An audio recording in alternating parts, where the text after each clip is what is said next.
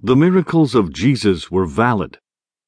He was neither a trickster nor a sleight-of-hand artist. Jesus meant exactly what he said, and said exactly what he meant.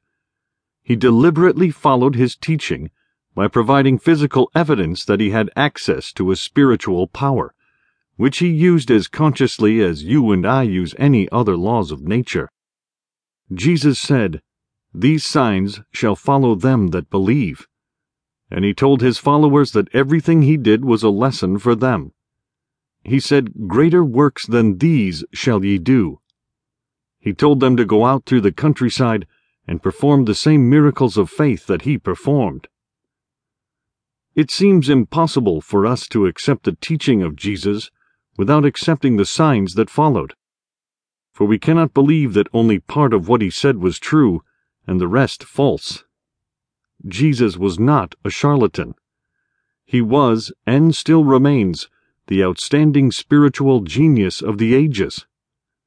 Therefore he was, and still is, the example for us to follow, and see if from the inspiration of his words we too may not catch the full intent of their meaning, and experience the signs that should follow our own belief.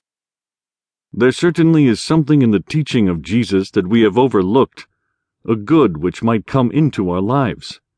And when we carefully study the words of the Master, we find that he showed us why we do not experience this good.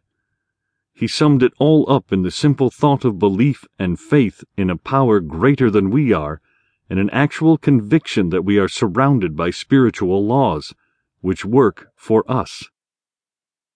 And the multitude was hungry.